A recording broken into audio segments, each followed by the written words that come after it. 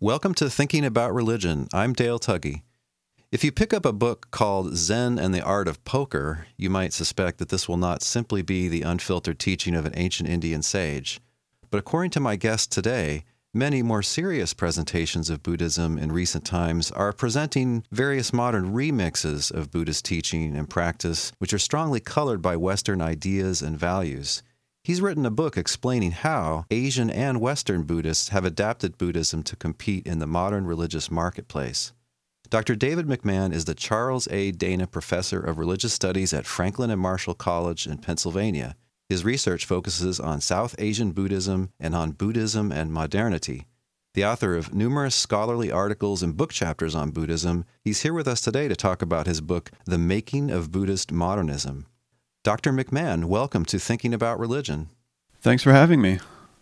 Dr. McMahon, like you, I've taught college classes about Eastern philosophies and religions, and I find that students come into my classes with a sort of standard view about Buddhism. In your book, you describe the same phenomenon.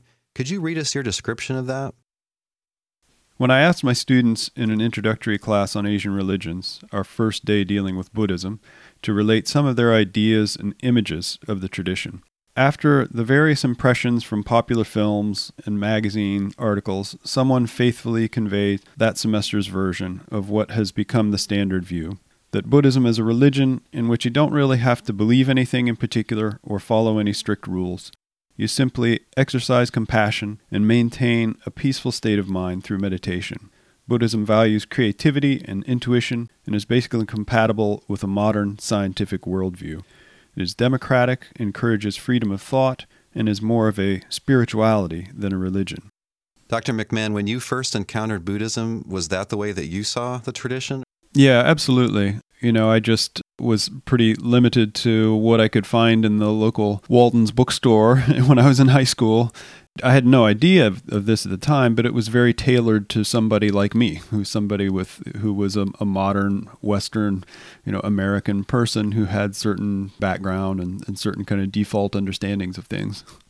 So, Dr. McMahon, what is Buddhist modernism, and how did you discover that there was such a thing?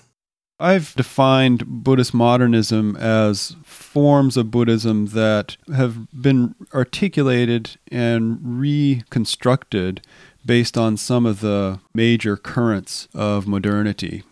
You can think about modernity in a lot of different ways. You can look at it from an economic perspective or political perspective. And I thought that for thinking about Buddhism, a lot of what really mattered was the history of ideas and also colonialism.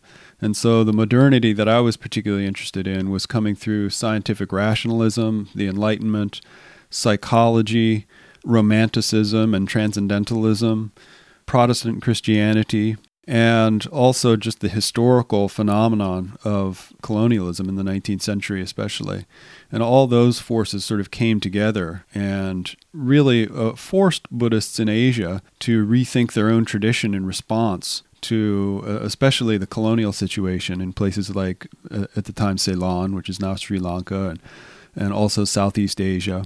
What a lot of times they did was to take these discourses, these streams of modern thinking, and to intertwine Buddhism with them, to re-articulate Buddhism in that language, often in the language of scientific rationalism, for instance, and to do this in response to the colonial powers who were often telling Buddhists that they were superstitious and nihilistic and incomprehensible, and just that their religion really didn't matter much.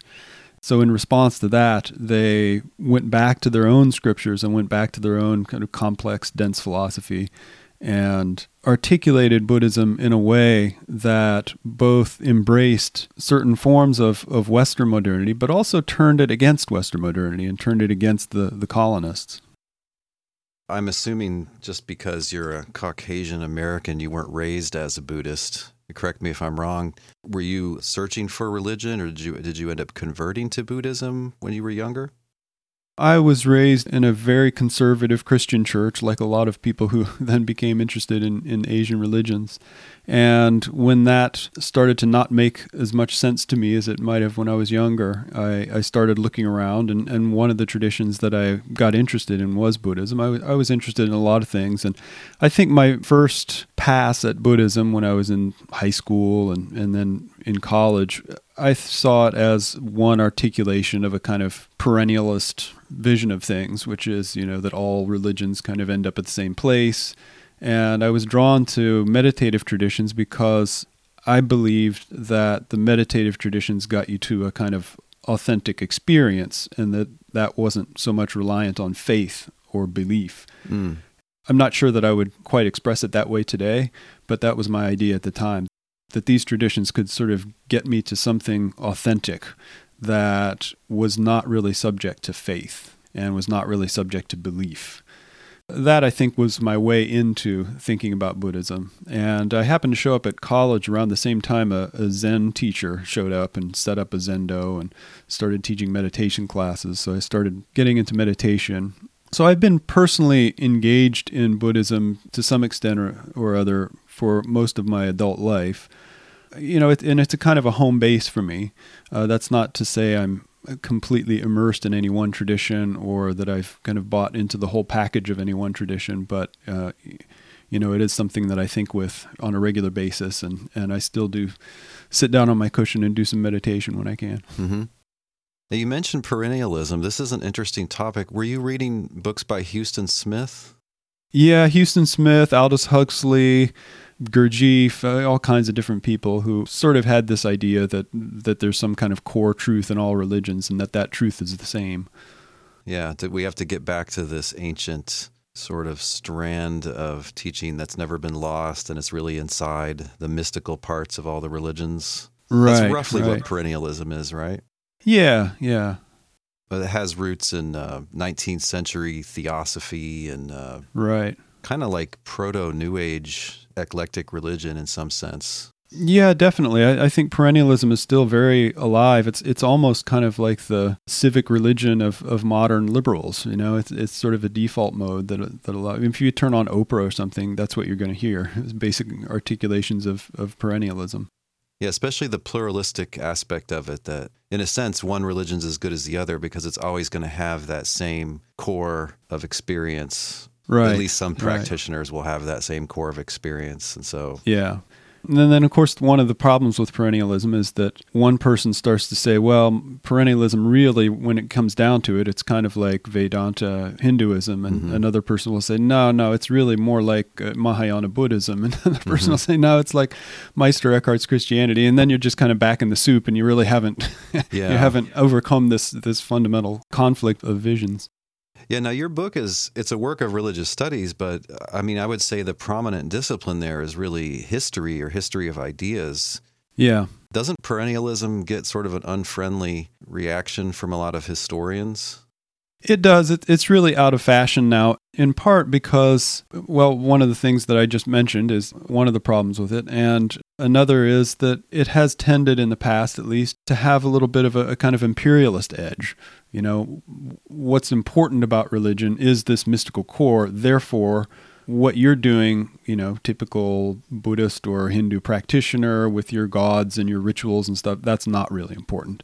So it's only when you kind of knock out a lot of what is actually important on the ground to real practitioners that you can then say, well, here's what's really important and what all religions have in common. Yeah, it seems super humble in trying to, in a way, equalize all religions, but then it turns out the Western theorist is telling you how it is. Exactly. What matters. Yeah. So from a standpoint of a historian of religions, it's not a very good model to approach it because it really doesn't take into account what people are actually doing and what's important to actual people on the ground. Well, let's back up and talk about something historical that's central to any Buddhist tradition. Dr. McMahon, could you explain to us what the Pali Canon Sutras are and why they're a focus for conservative Buddhists as well as many Westerners who are interested in Buddhism? So the Pali Canon is the earliest Buddhist literature. It claims to go back to the time of the Buddha himself. And of course, there are various discussions about how much of the Pali Canon can be reliably traced back that far. But I think it is a reflection of the first few hundred years of Buddhism. So it's often thought of especially by Theravada Buddhists, which are prominent in Southeast Asia, to be the most authentic articulation of Buddhism. Do you consider those sutras to be the closest approximation that we have to the teachings of the historical Buddha? I think that's probably fair to say. What the significance of that is another question. Mm-hmm. Is the Buddha, the historical Buddha, the only person who had the final word on the Buddhist tradition? There's a lot of other interesting thinkers who said different things and expanded on and, drew out some implications that weren't there in the earlier parts. They're an unusual genre of literature, aren't they, these sutras? They sound like they were meant to be memorized. Yeah, and that's why they sort of drive students crazy.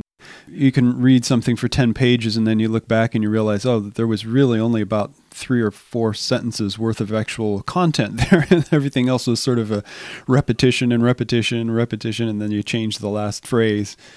The reason they're composed that way is for them to be memorized. So they were memorized and memorized and memorized and weren't really written down until a few centuries after the Buddha's death. And you can tell a real stylistic difference, for instance, between the Pali Sutras and the later Mahayana Sutras. And one of the big differences is the Mahayana Sutras were actually composed as written texts. And that ended up being almost like a wild new special effect. You could really create, new kind of worlds with writing that you couldn't really do if you were just memorizing phrases and trying to keep this meter in mind and so on.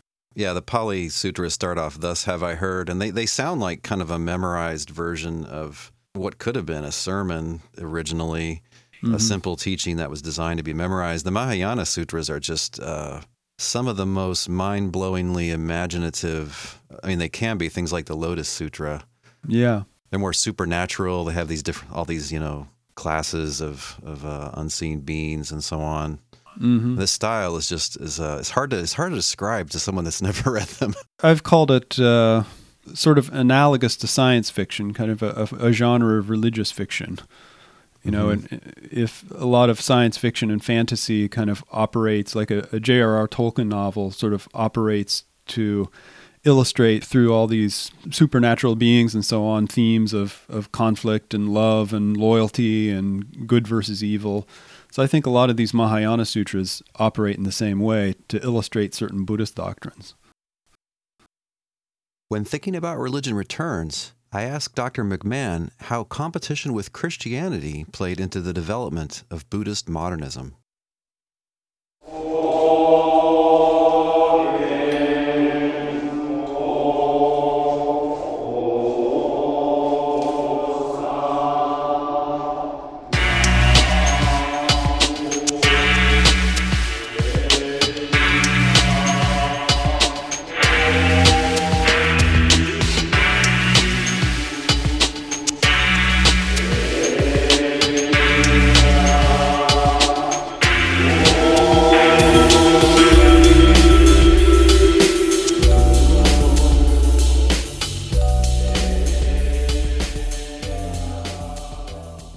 Dr. McMahon, you mentioned a bit ago that a lot of Buddhist modernism results from Asian Buddhists who in the 19th century and maybe the early 20th century, they kind of felt besieged by colonialism and also by competition with Christianity in those Asian contexts. How does competition with Christianity figure into Buddhist modernism? Well, it has to do with the colonial context. These countries in Asia were being colonized or being threatened to be colonized by European powers who were Christians. So missionization came hand in hand with colonialism. And so Buddhism as an institution was losing power in all of these countries. And at the same time, a lot of educated Buddhists realized that Christianity had its problems with modernity as well. There were people losing their faith in the Victorian era because of the discoveries of science, the age of the earth, the theory of evolution was very cutting edge and very disruptive to a lot of people's understanding of things. The discipline of psychology was emerging and seemed to promote a very different view of the mind than was traditional in Christianity. So there were a lot of forces that were threatening to Christianity. And the Buddhists, who were kind of savvy about this, often would align Buddhism with science in ways that were directly responding to the anxieties and problems that Christianity was having at the time. So, for instance, Buddhists were very keen to point out that they didn't really have any problem with evolution. And some would even go so far as to claim that the Buddha sort of understood this principle of evolution, and that karma and rebirth was a kind of version of evolution. They emphasize causality, which is a big principle in Buddhist philosophy and is, of course, the sine qua non of scientific investigation. So part of that, though, involved sort of, at least rhetorically, purging Buddhism of elements that could be seen as superstitious or too supernatural, or things that would also be threatened by scientific vision. So when you see, for instance, presentations at the World's Parliament of Religions in the late 19th century at Chicago, this event where, for the first time in human history, really, all these representatives of different religions all got together in the same place to present their religions to each other. Buddhism really gets articulated almost completely free of spirit worship, of supernatural elements. It very much looks like transcendentalism, for instance, scientific rationalism with a little bit of a spiritual edge to it. And so this was a very conscious reconstruction of Buddhism, not just for consumption in the West, but also for, a re-evaluation of what Buddhism could do for Asian peoples as well. And the way that a Protestant influence comes in, isn't it, is that there was an idea that there's got to be a pure core of Buddhist teaching, and then there are these later superstitious accretions.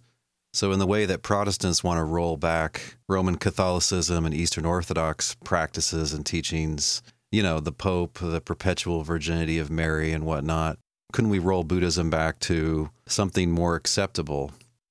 When I read statements by Western converts to Buddhism, British people, American people, it almost sounds like the big attraction is that it was religion without God. Mm-hmm.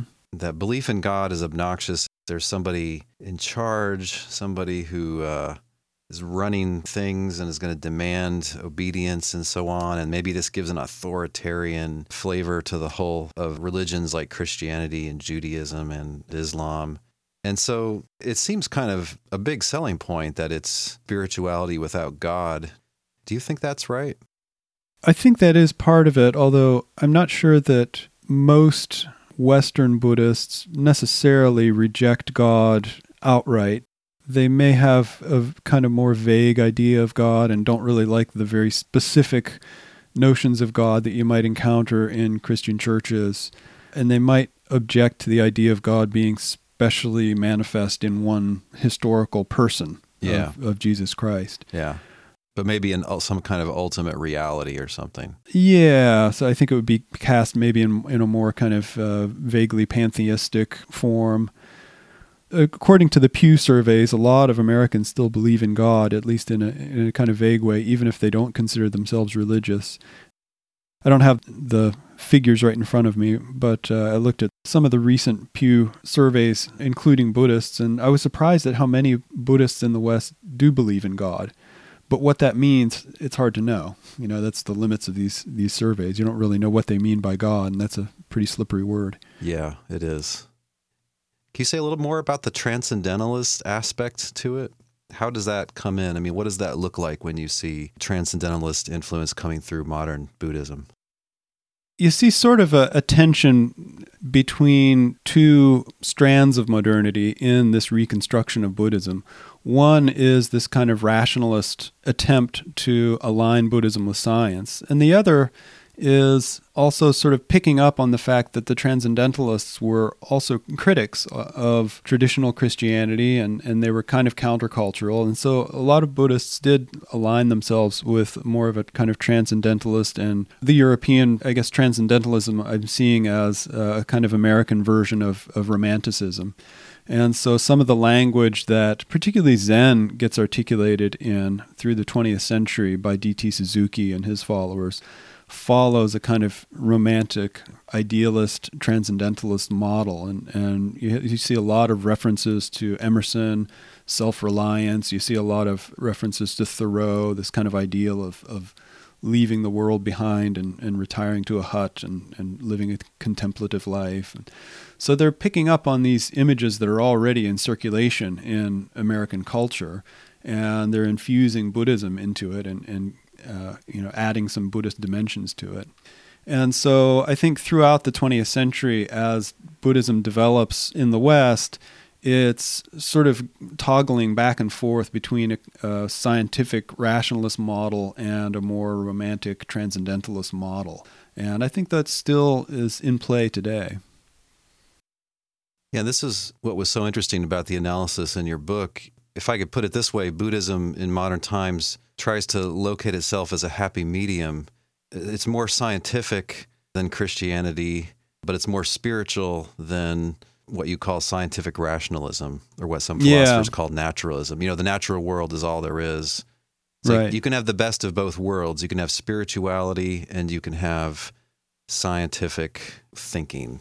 That's right, yeah. And I think there was a real longing for that in the late 19th century, and you can see that coming across in authors like Paul Carus and others who really had this kind of crisis of faith and lost his faith in Christianity, but really still had a kind of longing for some kind of spiritual understanding of the world. And when he heard these folks at the World's Parliament of Religions articulating Buddhism in a way that seemed kind of free of superstition and free of a lot of the problems that he saw with Christianity and with Buddhism on the ground, he thought, wow, that's the religion of the future.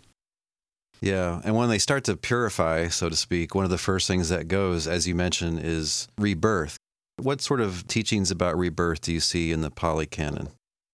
It's there. It seems a part of the Indian background, although not all Indian schools accepted rebirth. But it seems to be a very dominant idea. And it's hard to get rid of, really. And there are still a lot of controversies about whether you can be a real Buddhist and not believe in rebirth today. Some people think, well, that's really an indispensable part of it. And others say, well, just like Christians don't have to believe in a literal heaven with angels and a literal hell that's in flames, we don't necessarily have to believe in a literal understanding of rebirth either. No, when a Westerner hears about rebirth, or in our terms, reincarnation, they think, well, this is good news. I was afraid that death was going to be the end of me. I was just going to cease to exist. But hey, if I'm going to just be reborn, that's sweet. Maybe I've been through a bunch of lifetimes and I can be through a bunch of more in the future. Is that how ancient Indians thought about rebirth? No, generally rebirth was bad news, according to the early Buddhist tradition. Samsara, the constant cycle of birth and death and rebirth, was ultimately a trap. It was ultimately something that kept you in bondage, it kept you in ignorance, it kept you in suffering. Later in the Buddhist tradition, I think rebirth gets a little bit of a more positive spin in that as the Dharma declines throughout history, which is a kind of an idea in Buddhism, that the Buddha emerges, he preaches, he teaches, and then gradually over the years, over the centuries, there's a loss of the real teachings, and the light gets dimmer, and true enlightenment gets rarer and rarer. And so the best you can hope for really is a good rebirth. So now, that sort of brings rebirth to the fore again and gives it a little bit more of a positive spin. So a lot of Buddhists today, I would say they're more focused on rebirth than enlightenment. Because it might take several more rebirths to work your way up to getting nirvana or enlightenment. Ultimately, you'd want to be reborn at a time when a Buddha is around again, and that would be a great time to get enlightened. But now in some traditions, you can get reborn in a whole other realm altogether, in a pure land. And that almost is like just being able to stay in heaven for an indefinite period of time. So there's a lot of new ideas and different ideas that have emerged over the centuries. When thinking about religion continues, I asked Dr. McMahon about how Buddhist modernism has included some changes in the place of meditation in Buddhist practice.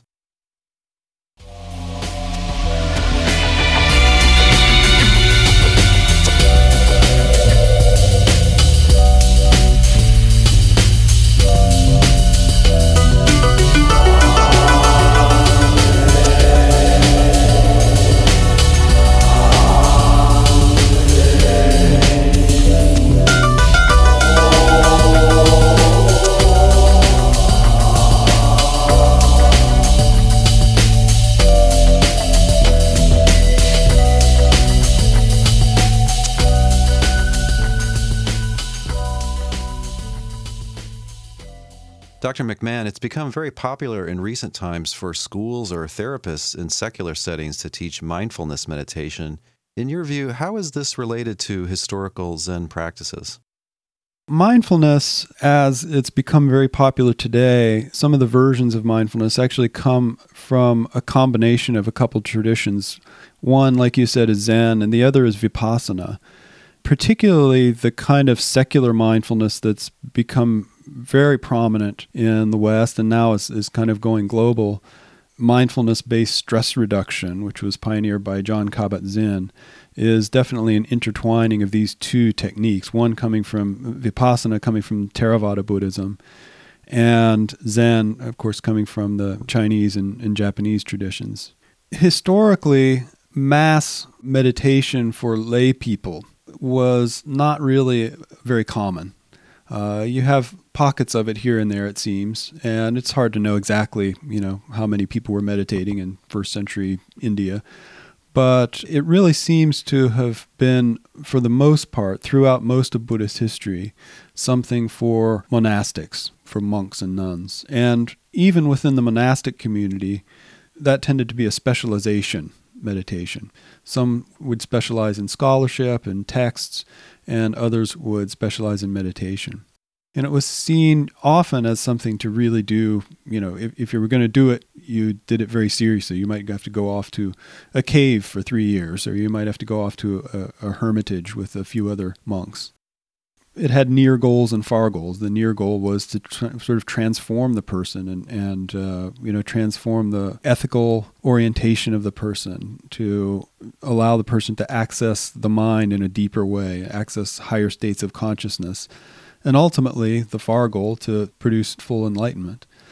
So mass meditation, like a lot of things that started in Buddhist modernism, really did start with colonialism. Colleague that I'm working on a book with right now, actually, Eric Braun, just wrote a book on this mass meditation movement. And it really starts in Burma. It starts when a monk there, Ledi Sayadaw, sees his country being invaded by the British and sees his Buddhist institutions having less and less power and crumbling. And he's really worried that this is going to be the end of Buddhism.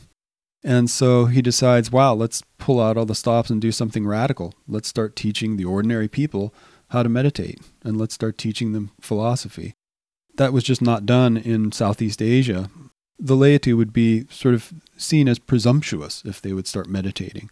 That was something that more advanced people did. So he started this mass meditation movement, and that came down historically. This is sort of what brought meditation out from behind the monastery walls, so to speak.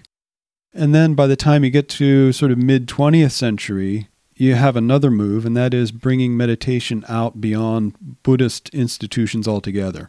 So some teachers are saying this is a universal technique. It's something that has to do with delving deeply in the mind itself. It's not just about being a Buddhist. And we can teach this to Christians or agnostics or Muslims or Hindus, and it'll have the same basic effect. So there you can start to see the secularization of meditation. The culmination of that is something like Jon Kabat-Zinn's mindfulness-based stress reduction, where he very consciously stripped away all of the Buddhist language anything that could be categorized as religious. I think that was a very conscious move on his part because he wanted these techniques taught in hospitals and schools and prisons, in companies, and that's what's happened, really. And then the controversy about it, one of the controversies is from a Buddhist point of view, you've kind of stripped away all the Buddhism. You've stripped away the ethical elements. You've stripped away the philosophical elements. And, what do you have left? So it's so watered down that it might not be all that useful. From a more kind of psychological or medical professional level, I don't think they're too concerned with that. They just want things that will help their patients, have less stress, have less anxiety, be able to manage their emotions better and manage their lives better. And it's a particular kind of Buddhist meditation that's moved out of the monastery and even out of Buddhism, isn't it? The kind of thing you find in Zen, and you said Vipassana, focusing on the breath, noticing thoughts and feelings and then letting them pass. When I read historical sources, I find other kinds of meditation, actively visualizing a Buddha or going to look at the dead bodies at the burial ground so that you sort of realize how fleeting and temporary your body is and things like that. Yeah, the kind of meditation that has become popular now is just a very tiny, tiny, thin slice, even of a certain text in the Pali Canon, maybe 2 texts that you could identify where that comes from. And even in those texts, they're much, much more complex. It's not just focusing on the present. No, not at all. And it's not non-judgmental either. I mean, you're supposed to cultivate ethical judgments of what's good and bad, what kind of states of mind and emotional states one should foster, what one should try to let go of and even suppress. Right. So, yeah, it's a whole very complex way of thinking and moving one's body and being. So, yeah, a lot of that gets left behind, and so that's part of the controversy. Dr. McMahon, throughout the course of your book, you discuss many popular authors who have written books intended to introduce the public to Buddhism, books that have sold many millions of copies in the last 100 years or so. People like Olcott, Karas, Suzuki, Rahula, Trungpa, even the Dalai Lama. And in every case, you painstakingly show that some of what they present as the timeless wisdom of Buddhism are really ideas which are not prominent in any historical Buddhist tradition, but which are prominent in certain recent elements of Western culture. Do you view those authors as dishonest or even to some degree self-deluded? I think what they're doing is almost inevitable and has been done many, many, many times in the Buddhist tradition before this particular version of it. I think it's inevitable that people will take whatever their concerns are from their particular culture, whatever seems urgent at the moment, the questions that emerge that are unprecedented questions, and they'll retrospectively ascribe them to the founders of their tradition in ways that maybe the founders themselves never would have imagined. That's just part of how religions develop. So I don't think they're being disingenuous. I think they're really just responding and reacting to their own times and trying to bring to bear Buddhist themes in unique ways on their world. Given that historical understanding, which I think is not something that comes naturally to people necessarily, it does give one a little bit more of a sense of responsibility, though. I think if you are the shaper of a new form of Buddhism, I hope it would prompt people to ask, well, what are we doing with the tradition? Who gets to change it around? Those are difficult questions. There was a really interesting page or two in your book, and you didn't say this, but I took it that you had gone yourself to this performance called The Mystical Arts of Tibet. Mm-hmm. It was a presentation somewhere in the U.S. of a traditional Tibetan ceremony, and the flyer that they gave out to the audience had an explanation of what was going on. And you, with your specialized knowledge of that tradition, you kind of say, well, actually, the ceremony means something quite different. You weren't offended by that? Or I would be mad if if somebody was giving people what I thought was a historically misleading view of some tradition that I was an expert on. Yeah, I know what you mean. I think you have to take into account, in this particular context, the fact that the Tibetans are in a difficult position and, they're trying to keep their culture alive in a situation in which, they believe their culture, and I think correctly, that their culture is threatened with extinction in some ways, or at least radical transformation that they're not in control of. So I think what's happening for some Tibetans is that they are sort of trying to take control of their tradition, trying to bring out certain things that resonate with the cultures that they happen to find themselves in, and do the best that they can in that way. I think the other thing that may render that a little bit more acceptable in at least a Mahayana Buddhist context is that there is a doctrine that's built into the Mahayana tradition that sort of allows for and encourages this, and that's upaya, the skillful means, the idea that you have to adjust the teachings of the Dharma to the particular audience that you're talking to. And that may mean selectively slicing out certain parts of it or re-articulating it in a very different way. And you see lots of instances in Mahayana scriptures of people doing that. So I'm sure that in their own understanding of what they're doing, that is undoubtedly a concept that they're drawing from. How do we use skillful means to present the Dharma to people who really, are in a very different world, a very different cosmology than ours? There's nothing remotely polemical about the book. You're not arguing against anybody or denouncing anybody in any sense. You're just sort of acting the part of the perfectly objective historian. And, let's find out where these ideas come from. These ideas that are in Buddhist modernism, and you dig around in the German idealists and the transcendentalists and so on. Well, I think these ideas come from here. One almost expects you to turn around at some point and say, so these guys are not presenting authentic Buddhism. Has that been a reaction on the part of some Buddhists to these reformulations? And as I read you, this is reading between the lines, you're defending it in a sense, or you think it's something that's inevitable and not objectionable. Can you talk about this? Is it a controversy? Should it be a controversy? My project in doing this book was neither to be a kind of advocate nor a critic. I mean, there is a certain critique that comes in that I think any kind of exposing of the historical roots of something that implicitly presents itself as a kind of ahistorical essence of something that's been going on for, 2,500 years implies a kind of critique. But yeah, I didn't come out at the end and say, hey, look at this big fraud, it's all a new thing. In part because I am playing the historian here. And in that sense, I can no more expect some pure Buddhism to emerge in 21st century America than it would have in China in the 3rd century when Buddhism was moving from India into China. It picked up elements of Taoism, it picked up elements of Confucianism, it left behind certain elements that just didn't really work in that cultural environment. And so, yeah, I think there is an inevitability to this. That's not to say that on a more personal level, I might not want things to be nudged one way rather than another.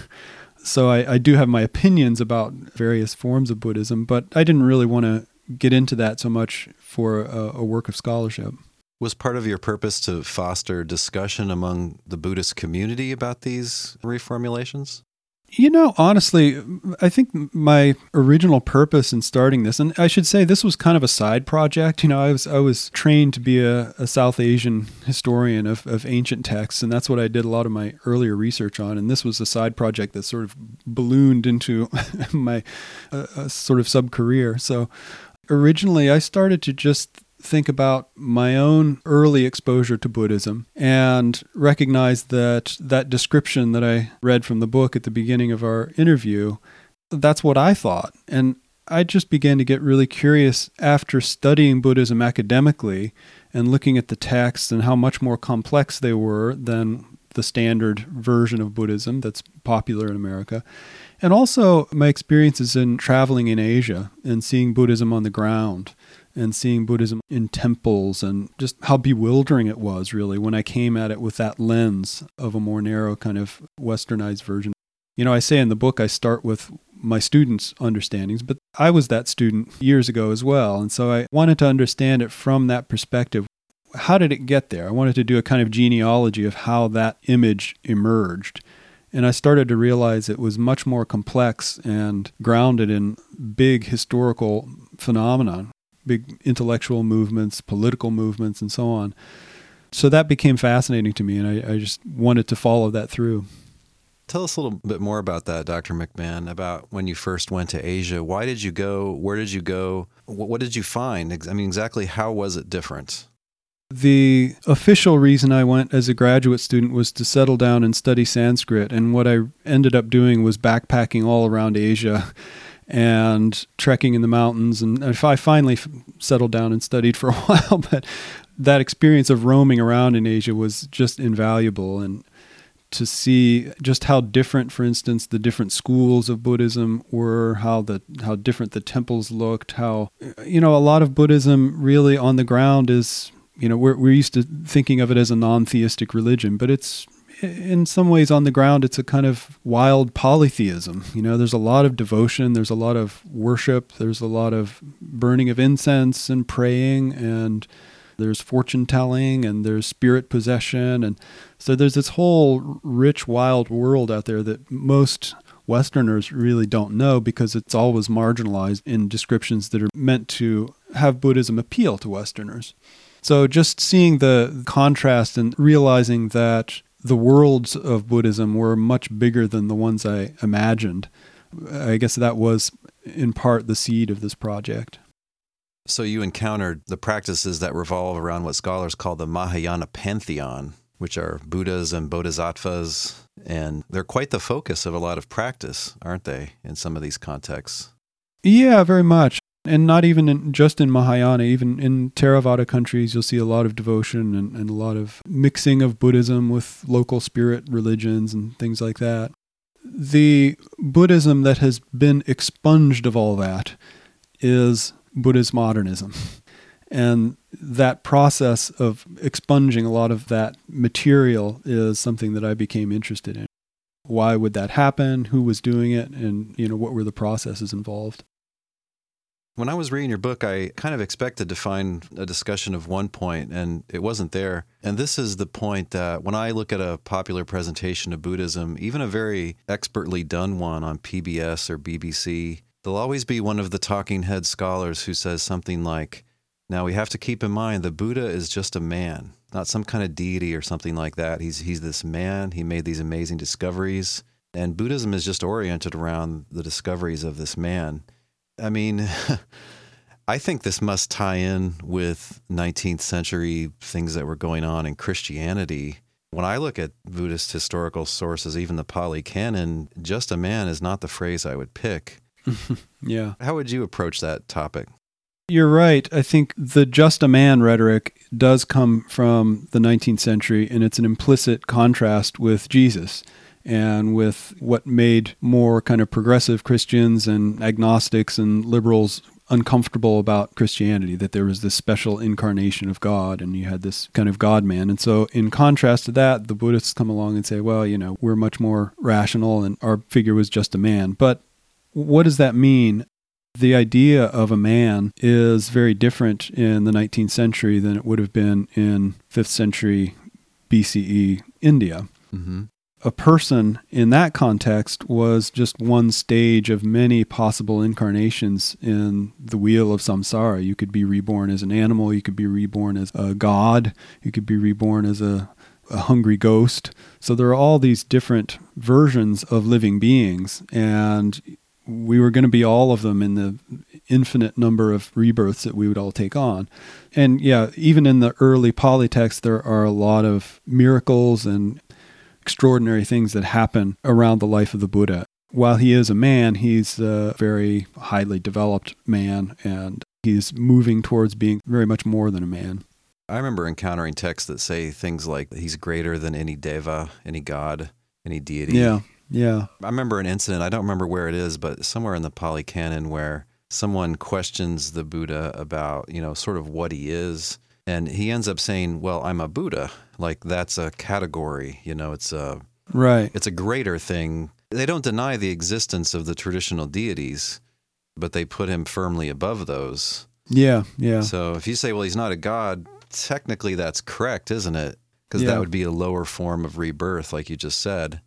But it's a little misleading for us in our context. Right. The Buddha is a focus, would you say a focus of worship for most Asian Buddhists? Often that is the case, yeah. A focus of worship, a kind of moral exemplar. And then for maybe more sophisticated, philosophically trained folks, they might say, well, in the Zen tradition, for instance, there's the idea that the real Buddha is within everybody. Mm-hmm. And they want to discourage looking for an external Buddha. If you meet the Buddha on the road, kill him. So there are traditions like that, and there are ideas like that, but I think among the vast majority of Buddhists who are just kind of ordinary Buddhists, they'll see the Buddha as a kind of devotional figure, somebody to pray to, somebody who might help you out in times of crisis. And not just the Buddha, but many other Buddhist figures like Avalokiteshvara, the Bodhisattva of compassion, and right. Others. Yeah, there seemed to be a real living cult or interest in that Bodhisattva and in a bunch of other ones, actually, particularly in places like China and Japan. Yeah. I've seen recent Chinese movies that were devoted to Guan Yin, who's the Chinese form of that one, Avalokiteshvara. Yeah. There's another complication, too, about the Buddha being a man, isn't there, in Mahayana, which is the three bodies doctrine? Right. The three bodies doctrine is the idea that the Buddha, as he was kind of walking around and talking to people, was actually more like almost a projection, that was just the lowest version of the Buddha, and that itself was based on a higher version, which was, you might see it depicted in some of these lavish paintings of figures like the Buddha or Manjushri, Tibetan Thangka paintings, a kind of extraordinary shining being, and then even beyond that, the Dharmakaya, the truth body, the body of the Dharma, the essence of the cosmos itself. Various texts articulate that in a different way. But so the basic idea is that the Buddha himself, as a historical, concrete, personal figure, is not just that. Again, not just a man, not even just a being in samsara, but something that transcends the world in a sense and manifests in the world. I don't know if this is a good analogy, like a holograph that's being projected out by, ultimately by the truth body. Yeah, that's a good analogy, and in some texts it really conveys that well. When you encountered this living world of Asian Buddhism with this whole pantheon, with all the many, many statues and shrines and so on, did you find it exciting and fascinating? Were you scared? What have I got myself into? Did not know what to think about it, and you just, wow, I have more to learn about. I think I realized that the Buddhism that I had encountered just in popular works in the West that's when I realized that it was a particular thing. It was its own brand of Buddhism that was carefully constructed and was very much a product of its time. And that there were all these other versions of Buddhism that didn't really have much to do with me personally, because I couldn't really inhabit those worlds. So I didn't feel threatened by them. I felt fascinated by them, just in a kind of anthropological sense. I appreciated their aesthetics in many cases, just the wild lavishness of Tibetan art and Chinese temples. It was very interesting to me. So, in some ways it was a kind of expansion of interest, and in some ways it kind of allowed me to say, oh, okay, well, here's the Buddhism that I understood as Buddhism, and, here's all this other Buddhism. And so, again, that's part of what set me to think about, well, how did this very particular Buddhism that I was exposed to as a kid and that my students are exposed to today, how did that come about? When you looked at these, you said, well, that's Buddhism as contextualized or adapted for a Thai person or Vietnamese or Nepalese, or I'm not sure how much of Asia you went over. But hey, that's not mine. Mine is it modernist Buddhism then, really, that you sort of claim? It's kind of a difficult question. I think insofar as one of the distinguishing features of modernism is that you kind of pick and choose, I guess I would have to be a modernist in that respect. But in a sense, maybe everybody's a modernist at this point. I don't know if there are any Buddhisms that are completely untouched. Even those that want to reclaim the banner of traditionalism are doing so in a sense in reaction to modernity. So there are lots of different, very conservative forms of Buddhism out there that, in a sense, are very much modern in that they're attempting to reject the modern world or reject certain aspects of it while claiming other aspects. So it's a complicated thing. I don't think you can really draw the line today between an absolute traditionalist Buddhism and an absolute modernist. Everybody's combining these things and articulating them in different ways. When Thinking About Religion returns, Dr. McMahon and I discuss how Buddhist modernism relates to politics in Asia and in the rest of the world.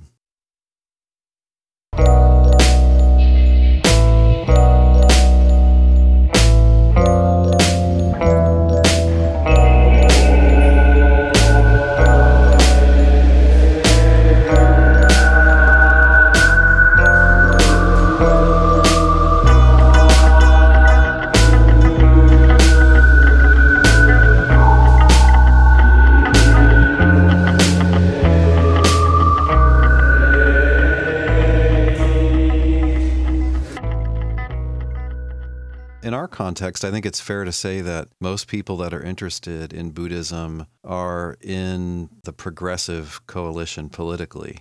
Mm-hmm. This would be true in America, and I think certainly North America and certainly in Europe as well. But in Asia, things are more complicated than that, aren't they? You have sometimes Buddhist movements aligning with nationalism in politics. Can you talk about that? And do you think Buddhism equally well fits both of those? Right. So there are, for instance, nationalist movements in Myanmar right now, and you have Buddhists who are persecuting Muslims. Buddhist priests in Japan were training kamikaze pilots to be mindful while they were flying their planes out to crash them into aircraft carriers.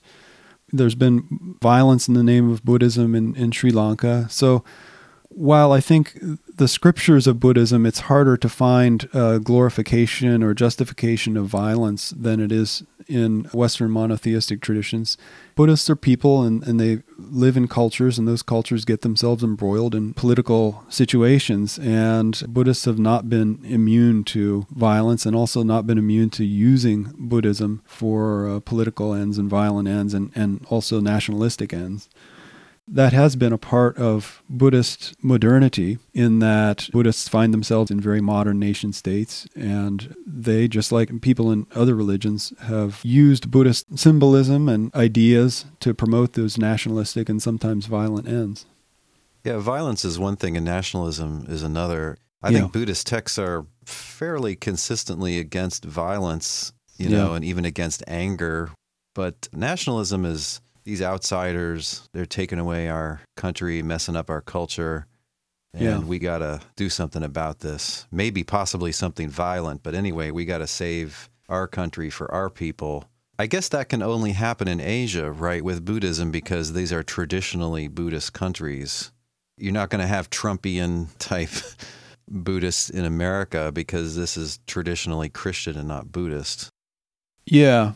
Well, we'll see. It's hard to know what things will look like in 100 years, but if a kind of liberal, secularized Buddhism becomes very, very widespread among people in America, who knows? I was just in California for about a month, and I think in the Bay Area, at least, Buddhism is just another religion, it almost seems. You're as likely to turn around the corner and see a Buddhist temple as you are a Baptist church. It strikes me that Buddhism doesn't have a built-in political philosophy, so I could see how it could be adapted by people to fit Western liberal democracy or even a nationalistic dictatorship situation. Do you think that's right, that Buddhism doesn't naturally come with its own political scheme, or do you think it better fits some than others? Yeah, I think basically you are right. There are things in Buddhist scriptures about good leadership and what a good king should be, but they're fairly vague. They don't lay out any kind of political program, and Buddhism was never a movement that set itself up as an all-encompassing movement, like Islam set itself up from the beginning as a religious political movement where you had to address all these different things. You had to address kingship and how to govern and what were the acceptable and non-acceptable uses of violence. And that was never really the business of Buddhism from the beginning, at least. Now, it accommodated itself to various political regimes throughout the centuries. But I think you're right that it doesn't necessarily lend itself to a particular political vision. People today might say in the engaged Buddhism movement, which is very left politically, that capitalism causes suffering and Buddhism is about trying to end suffering. So obviously Buddhism has to fight capitalism. But if you start from the perspective that capitalism is a really good thing and that it's brought people out of poverty and so on, you could probably pick and choose and reconstruct a version of Buddhism that would be very kind of pull yourself up by your own bootstraps and, you create your own karma and so on. There could be a very politically conservative version of Buddhism as well. So again, Buddhism has always been what Buddhists do with it. It's never just been something in and of itself outside of a political and social context. It strikes me that the way that Buddhism spreads in recent times is people like you, smart college students, go and read books in the library, the bookstore, or they see videos on YouTube or go to a conference and things like this. A lot of times, historically, the way Buddhism spread, it really depended a lot on the sponsorship of a government. Yeah. If Buddhism doesn't have its own political philosophy that comes with it, why would a government decide to cast its lot with Buddhism and make that an official religion, or at least an officially sponsored religion? Sometimes it just has to do with politics rather than what we think today of as religion. Sometimes they felt Buddhists had the best magic, A lot of different reasons, and I don't think there's one overarching reason. You say magic, you mean like to control the weather or prevent war or that type of thing? Yeah. When Buddhism was coming into Tibet, that's what a lot of the Tibetans were interested in. They felt like these monks and these kind of tantric masters could have supernatural powers, and that's what they were interested in. Dr. McMahon, do you think that Buddhism will even more successfully compete in the religious marketplace in North America, so that you see in 100 years, 20% Buddhists? It's very possible, but it may also be that the way that Buddhism perpetuates itself in the West is, kind of different from the model of a kind of isolated membership religion. A lot of people are into Buddhism in America, Yeah. And nobody says they're into Methodism. Right. or into Presbyterianism. So it may just sort of occupy a certain cultural space that is different from a membership religion. And it may just be that a lot of the ideas and the practices sort of permeate. And that's not too dissimilar from the way that Buddhism has perpetuated itself in some parts of East Asia, for instance. In China in the 8th century, there were a lot of people engaged with Buddhism, but it's not necessarily the case that they thought of themselves as members of a Buddhist religion as opposed to the Taoist religion or something like that. Dr. McMahon, thanks for talking with us. Thanks a lot. It's good to be here. How much can Buddhism change and still be Buddhism? What weight should we give to the original teachings of the historical Buddha? And to what extent can we even know what those were? These are questions, it seems to me, which only Buddhists themselves can settle. I'm unclear how interested present-day Buddhists are in settling them, but if they try to, surely one step in those discussions is understanding the most recent processes of historical change, as this book describes so well. A question we can all ask is, should we expect our religion to be given to the human race, to have been revealed from, as it were, another realm? Or is religion something that we collectively make up, like our stories, folk tales, legends, and novels? Or can a religion somehow be both revealed and constructed by us? This is an ongoing debate within many religions. Generally speaking, the famous, widespread religions have taught that they are not of merely human origin. Even the Dharma has been often understood as the revelation of a great, transcendent being who, after countless virtuous lives, left his special heavenly realm to be born as a man, so as to use his final life to bring the freeing Dharma to all of humanity. How can a teacher in 16th century Tibet or in 20th century San Francisco add to or take away from such a message? It's complicated. Such a teacher may believe that he too is a Buddha, or that he's well on his way to becoming one, or that deep down everything and everyone already is. Or he may believe that he's received a special, powerful insight through a chain of transmission, a line of teachers that traces all the way back to the historical Buddha himself. Within the many Buddhist traditions, there are a number of opportunities for creativity to get a foothold. And many gurus and teachers today are boldly going where no Buddhist has gone before. As Dr. McMahon reminds us, Buddhist traditions have long adapted themselves to new contexts and cultures. In the past, this has led to the development of distinct, competing schools, and to some of those schools of Buddhist thought going extinct, outcompeted by Buddhist and non-Buddhist rivals. It will be interesting to see if the various sects within Buddhism consolidate or multiply as a result of Buddhist modernism. Today's thinking music has been our own mashup of a track called The Renaissance Man by Little Glass Men and a recording of Buddhist monks in the Osaka Shitanoji Temple in Japan, recorded in 2013 by Tritus. I'm Dale Tuggy, and this has been Thinking About Religion. Thanks for listening.